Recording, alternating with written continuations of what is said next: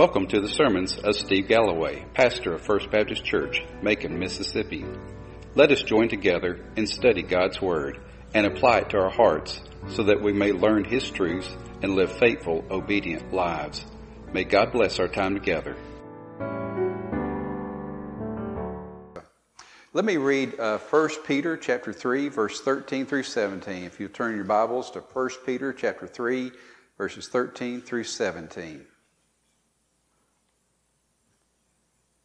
Who is there to harm you if you prove zealous for what is good?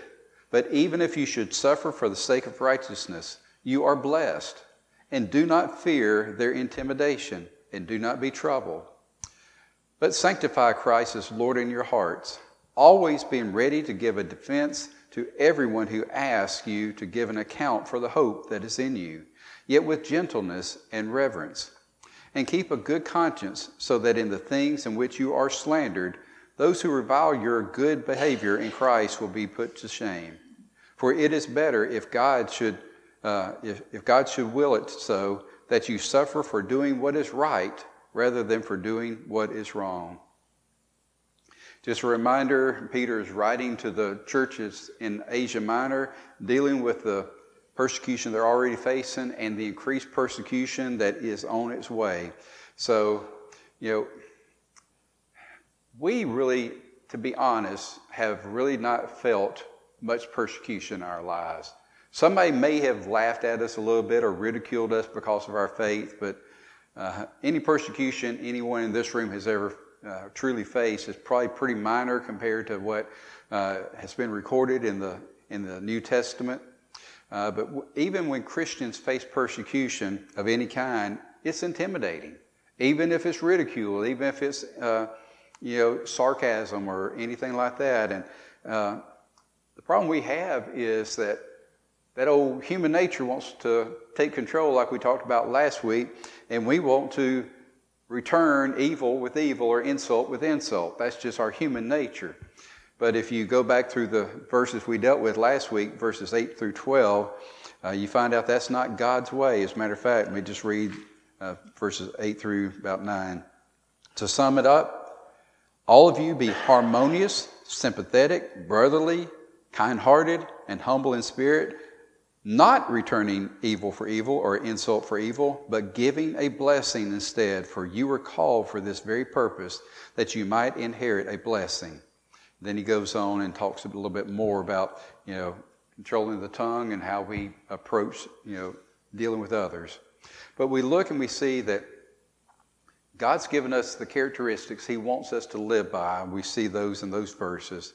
But there's also another factor of being intimidated. Just the thought that we might be persecuted can create fear. Have you ever worried about something that has not happened, may not happen? Anybody ever been guilty of that? Oh yeah, we all have. So in today's age, in our nation today, we're hearing about and seeing more and more animosity towards Christianity. So in our hearts and our minds, we can start to become fearful about what does the future hold for us. Living in Macon, Mississippi, we're probably in one of the almost the safest areas of the entire world to be as a Christian. Would y'all agree with that? Can you think of any other place that's probably safer than right here to be a Christian? I really can't. I mean, we're in the belt buckle of the Bible Belt. We tend to believe in Christ, and we don't tend to get much, if any, feedback or persecution for our beliefs. And so we look, and the problem is, as persecution begins to grow and build, our fears and our worries will escalate.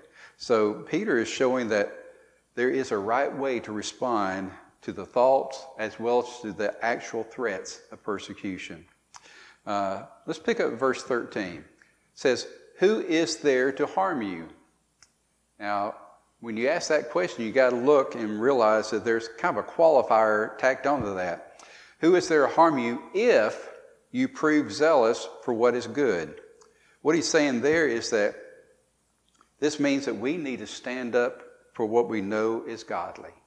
Stand up for what we know is right, to live a godly lifestyle, to prove zealous for what is good. What is good? Well, how do we define what is good? Do we look to the news and find out what they think is good? I hope not. You'll be rioting in the streets and doing all sorts of different things.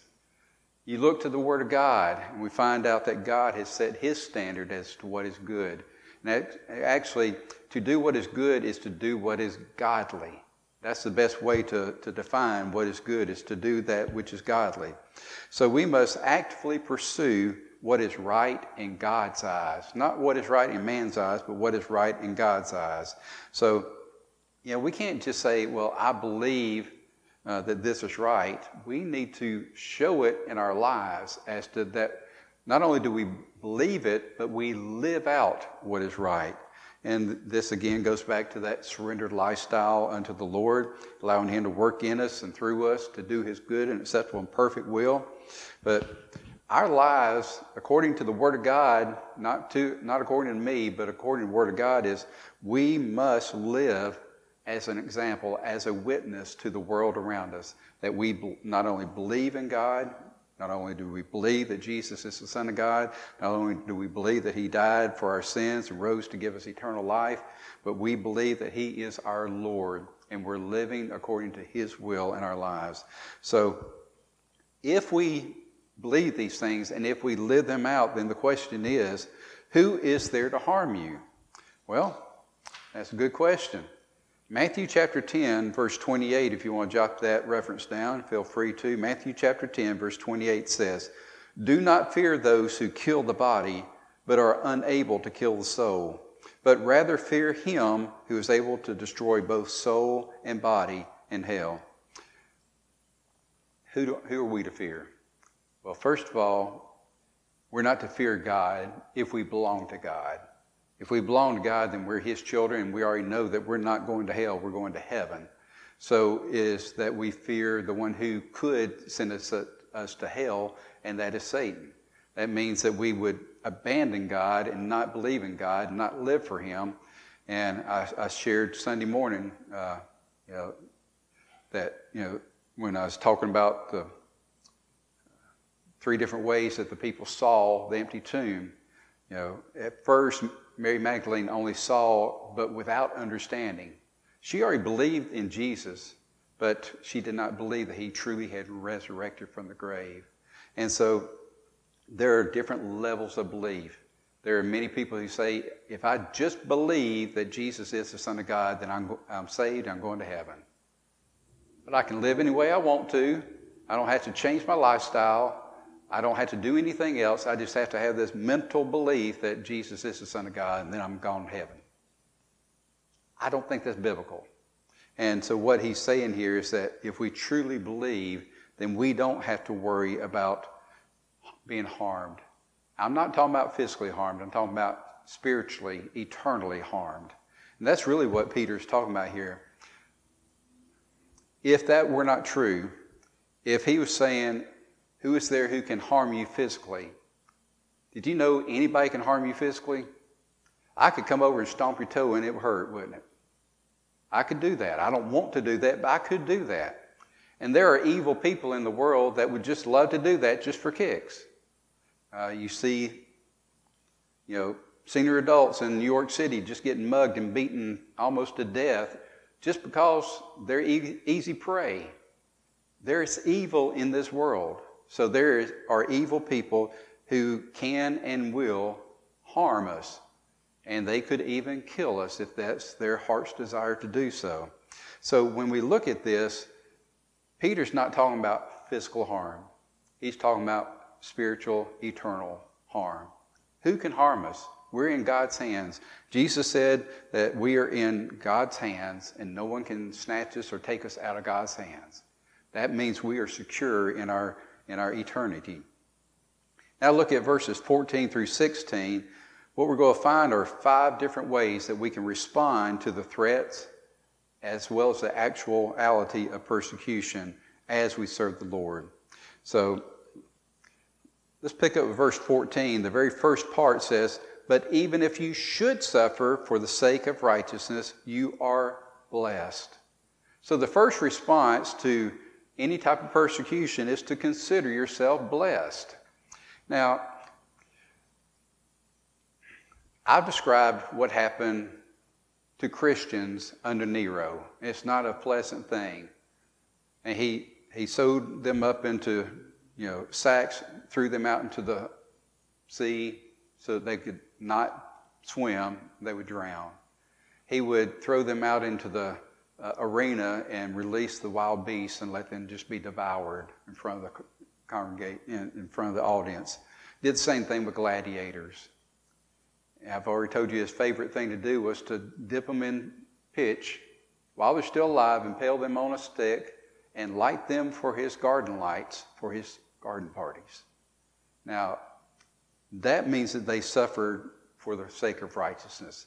That means that there were Christians who refused to recant Christ. They refused to give up their faith in Christ. And because of their faith in Christ, they were physically persecuted and even martyred, killed. So what Peter is saying here is, even if you should suffer for the sake of righteousness, you are blessed.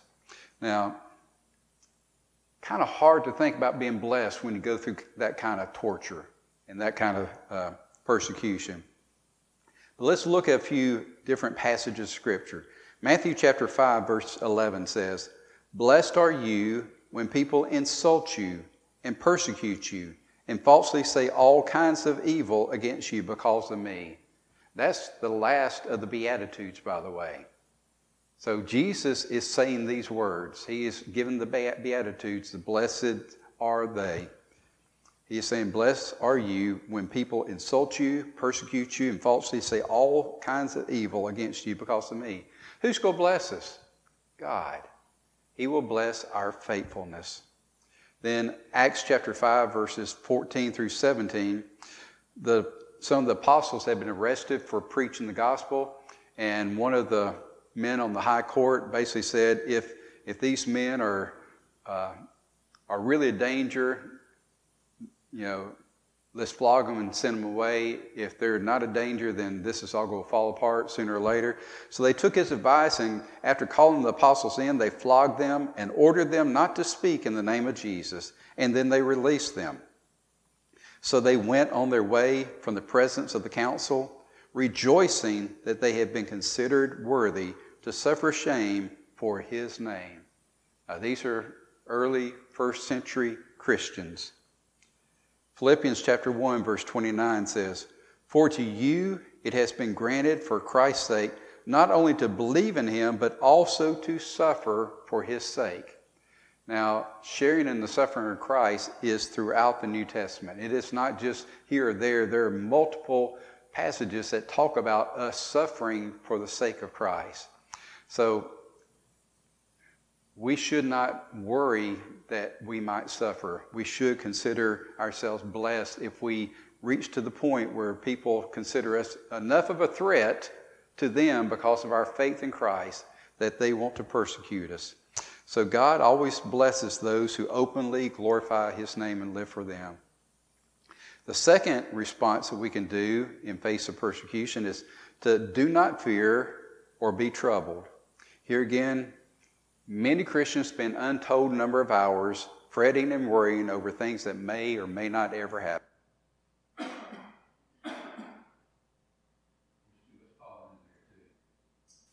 Even if these things were to happen, did you know that you probably don't have any control over them? So I've always tried to counsel people who are fretful, who worry. I say, first of all, are you absolutely sure it's going to happen? Or are you just worried that it might happen? Until it happens, you really don't have anything to worry about. When it does happen, then do what God leads you to do to deal with it and put it in God's hands, and don't worry about it. So either way, you don't need to worry about it. So, but unfortunately, we tend to be these creatures of fretfulness and worrisome.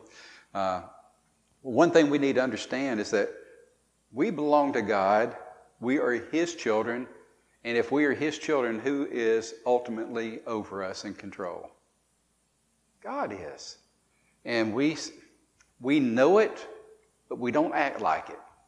We know it, but we still fret, and we still worry, we still wonder, I know I belong to God, but is he really going to take care of me? Is he really going to help me if I really get into a bad situation? Well, yeah. According to the Word of God, when we face these times of trials, he will give us either words to say or give us the wisdom and guidance to know what to do. And even if it means dying a martyr's death, he will give us the strength to face that. I don't want to face that. Do you? But if it comes down to that, God will be the strength in order for us to do so. There have been many who have died, not in the New Testament times, but many 1,000 years later, 1,600 years later. There were those who went against the Catholic Church and wanted the Bible to be printed in the layman's terms. And the first man who did that was burned at the stake because he was blasphemy against the Catholic Church, and he was doing that was wrong in God's eyes according to them. Folks, there's still a lot of martyrdom. There's still a lot of persecution against people doing what is right in God's eyes. Then the third thing is, the way that we respond to persecution is to acknowledge Jesus Christ as Lord. This is really the most important part of our response. Acknowledging that Jesus Christ is our Lord. There again, we got to get our eyes off of self. Got to quit worrying about who we are, what people think about us, how the world thinks about us, how the people in our community think about us. We need to worry about what God thinks about us. And the best way we can do that is to let Jesus be the center focus of our lives each and every day. We need to quit worrying about fame and fortune or the respect of others. We need to just simply focus on him as being Lord of our lives. So we need to acknowledge Jesus Christ as Lord. And then it goes on and says that we need to sanctify him through our hearts. Now, to sanctify something means to make it holy, to set apart and to make it holy. The thing is, Jesus is already holy, isn't he? But the question is he holy to you? What Peter is saying is that you must make him holy in your heart. In other words, we need to always have Christ elevated. He must always be holy. He must always be perfect. He must always be our Lord. And so to call him holy, to make him holy in our hearts means that we live surrendered to him, worshiping him, seeing him as true Lord of our lives. And so the scriptures say that at the name of Jesus, every knee shall bow and every tongue will confess that Jesus Christ is Lord. That's the way we need to live each and every day, that he truly is Lord of our lives. So we need to rid ourselves of any other things that we would consider being lords of our lives, our self-centeredness and all those things, and surrender those to the Lordship of Christ. Then the next way to respond to persecution is to be ready to give an answer or a defense. Now, the word for defense in this, or answer in this, is the word apologia. Apologia is a Greek word. It's the same word that we get our word apology from. And we use a word in Christianity that doesn't sound like it should mean what it means. Apologetics. Have y'all ever heard the term apologetics? Apologetics in the Christian term does not mean I'm sorry for what I believe. I'm not sorry. I'm not apologizing for what I believe. The word actually means to give a defense for. Now, there are some brilliant Christian men who are much more gifted, having studied the Bible and formulated a defense that they can give to others, and they can do it like a lawyer can. They can give, verse after verse after verse after verse, of evidence of their faith. Nothing wrong with that. But One thing that this scripture says is to give a defense to everyone who asks of you, and to give an account of your hope that is in you, yet with gentleness and reverence. I've already told y'all before, badgering somebody with the Bible, saying, you are wrong, you're going to hell because of the way you live and the way you act and the way you think, does that get them over to Christ? There may be a few that have been scared into believing that they need to get their life straightened out and give their life to Christ. I would say that's probably the worst method of leading somebody to Christ that there is. The scripture here says to give your defense with gentleness, without condemning, without being judgmental, looking at the person where they are without Christ, and realizing that without Christ they have no hope. They have no understanding of what it would be like with Christ. So the best way that we can give a defense is to show them why we have this hope, what our hope is based on. And our hope is based on what Jesus did on the cross for us. That He took upon Himself my guilt of my sins, the guilt of your sins, the sins of the world, and He died in our place. And then to prove that He had the power to overcome the penalty of sin, He rose from the grave. And that proves that He has overcome sin, and He also has given us His gift of eternal life. That is our hope. That's a simple defense of our hope. It's a simple gospel presentation. We're not to be confronting, we're not to be convicting, we're not to be judgmental, but with gentleness we are to share this hope that we have. And with reverence. Reverence means to keep our focus on what Jesus did and not what we have done. See, I could not do anything to save myself. I need to always remember that when I share my testimony with others. I did not choose to follow Christ. God, through the Holy Spirit, drew me to Himself, and I accepted His invitation to be a follower of Christ. There's a big difference there. So we look and we see with gentleness and reverence, we are to be ready to give a defense. So in other words, you don't need to have an hour-long lecture ready to lambast somebody with when they say, why do you believe what you believe? Just simply share a simple gospel presentation, just like I pretty much did just a second ago. That's all you need to do. And share with them how it has affected you personally, why that has given you hope for eternity. So as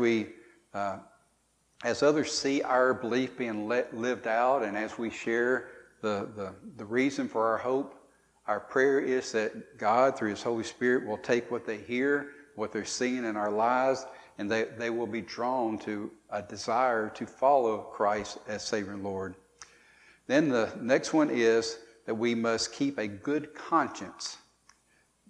Look at verse 16. And keep a good conscience so that the thing in which you are slandered, those who revile you, your good behavior in Christ, will be put to shame. If you're living for Christ, how can you be slandered? Well, somebody can always make something up. They can always accuse you of something that's not true. And even if they accuse you of something that is true because you defy the communal norms by following Christ and not being like the rest of the world, what's wrong with that? And what he's saying here is that keep a good conscience. In other words, live so that there is no factual evidence that can be brought against you that is ungodly.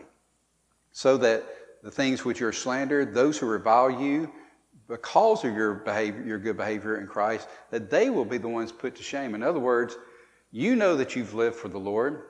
Those who live around you, fellow brothers and sisters of Christ, know that you're living for the Lord. And basically, even the community around you know that you're living for the Lord, even if they don't believe in God. And so they will see that whoever is slandering you is making something up that is not true. And so they will be the ones to be put to shame. Now, unfortunately, in our world today, slander, falsehoods, false accusations seem to stick a little bit more than they used to. Basically because there is a community surrounding those who love to make false accusation that will just continue to repeat that false accusation as if it were the truth. But guess what? That's not our problem. It's God's problem. Here's what he says in verse 17. If you're going to suffer, suffer for doing what is right instead of what is wrong. For it is better, if God should will it so, that you suffer for doing what is right rather than for doing what is wrong. Now here he's basically saying, yes, there is a possibility and maybe even a probability that you will face persecution and that you may suffer for the Lord, that God will allow this to happen. If so, if you do suffer in any form or fashion, make sure that it's because you're living godly, that you're living and doing what is right in God's eyes rather than doing what is wrong. If you're going to suffer for doing wrong, well, let's see if you go back to verse 12 where we left off last week, God pretty much gives it to us. For the eyes of the Lord are towards the righteous, and his ears attend to their prayer. But the face of the Lord is against those who do evil. So God is telling us, if you're going to face suffering or persecution, make sure you face it because you're doing what's right in God's eyes, not because you're disobeying God. Now, here's the situation. Far too many Christians live their lives hoping that nobody ever persecutes them, and the way that they figure that no one will ever persecute them is to never let anybody know that they're a Christian. Did you know that to be true? How many Christians do you know that never talk about their faith in Christ? They never talk about their family of God. They never talk about their daily devotions. They never share about what they read this morning in the Scriptures. They never talk about their prayer life, of their desire to pray for you and to minister to you. They never talk about their faith. They've never shared their faith in their life. They've never told anybody that they belong to First Baptist Macon. They've never expressed their faith in Christ in any form or fashion. So guess what? They're probably not going to get persecuted because nobody knows that they're a child of God. The problem is God doesn't know that they're a child of God because they've never experienced the true faith. They've never experienced a surrendered life that's transformed them into someone who's wanted to share what is true in their heart. If you truly believe something in your heart, will the world around it know? Will the world around us know that this is what I truly believe? That's the question. Do we truly live out our faith? And that's what Peter's pretty much saying. These Christians in Asia Minor were living out their faith, and they were being persecuted for it. And he's saying, I understand. It's going to happen. Here's how to deal with it. Live a godly life. Live according to God's principles, Christ's characteristics. Live without doing evil for evil, insult for insult. Live with peace, love, compassion. When somebody does evil towards you, instead of doing evil back, do that which is good, that which is godly. And then he sees all these ways to respond. Respond by understanding that if and when you are persecuted, you're blessed. If and when you're persecuted, you're not to worry about it because God's ultimately in control. When you are persecuted, sanctify Christ. Lift him up as being the Lord of your life. Focus on him instead of your own woes and worries. Be ready to give a defense of what gives you hope in your heart. Live in a good conscience so that nobody can really bring any accusations against you that are ungodly. And then, if God allows for suffering to happen, make sure that we're suffering for that which is good instead of that which is wrong or evil. So the question comes, are we really ready to share our faith, even if it costs us something in return. First century church had no qualms about it. They shared their faith no matter what the cost. Many of them died a martyr's death. Millions in the first century. Millions. I mean, the world wasn't populated like is now. Millions in the Roman Empire died a martyr's death simply because of their faith in Christ. They gave their lives. Of those who were not murdered or martyred, many of them lost everything they had. It was burned down, taken away, destroyed. Many of them lost family members. Their wives and daughters were raped. Horrible things happened. Am I saying we need to be ready for all that to happen to us? In our lifetime, it probably won't. Could. But you do know it's happening in our world today. North Korea is one of the worst offenders of Christianity. If you're found out that you're a Christian in North Korea, you're arrested and you are put into hard labor where you're probably lucky if you survive a year with the conditions that you'll be under. There's a place called in Retha. I always have trouble saying that name. It's a country I don't even hardly know about. It's in Africa. When they find out that you're a Christian, they arrest you and they take these metal cargo containers in Africa, and that's where they put you. You stay in there except for an hour a day. That's when you stretch your legs, get fed, just enough to keep you alive. Folks, this happens today in our world. There are Christians who are being persecuted. There are Christians who are being martyred today. So we need to pray for those who are facing persecution in our world today. We need to pray that they will be inspired by words like this found in 1 Peter. We need to pray that if we are persecuted in any form or fashion, that we'll remember what we've read today, that we'll be ready to give an answer for our faith, for our hope, and that we'll do so with gentleness and reverence towards the Lord, but that we will live each and every day focused on Christ, knowing that God is our Father and that He is ultimately in control, and that no matter what we face, He'll give us the peace, the strength, and the guidance to know what to do. I don't know about y'all, but I don't want to be persecuted. Do you? But it's my desire not to be persecuted so great that I would deny that I'm a child of God, that I would hide my faith in Christ. No.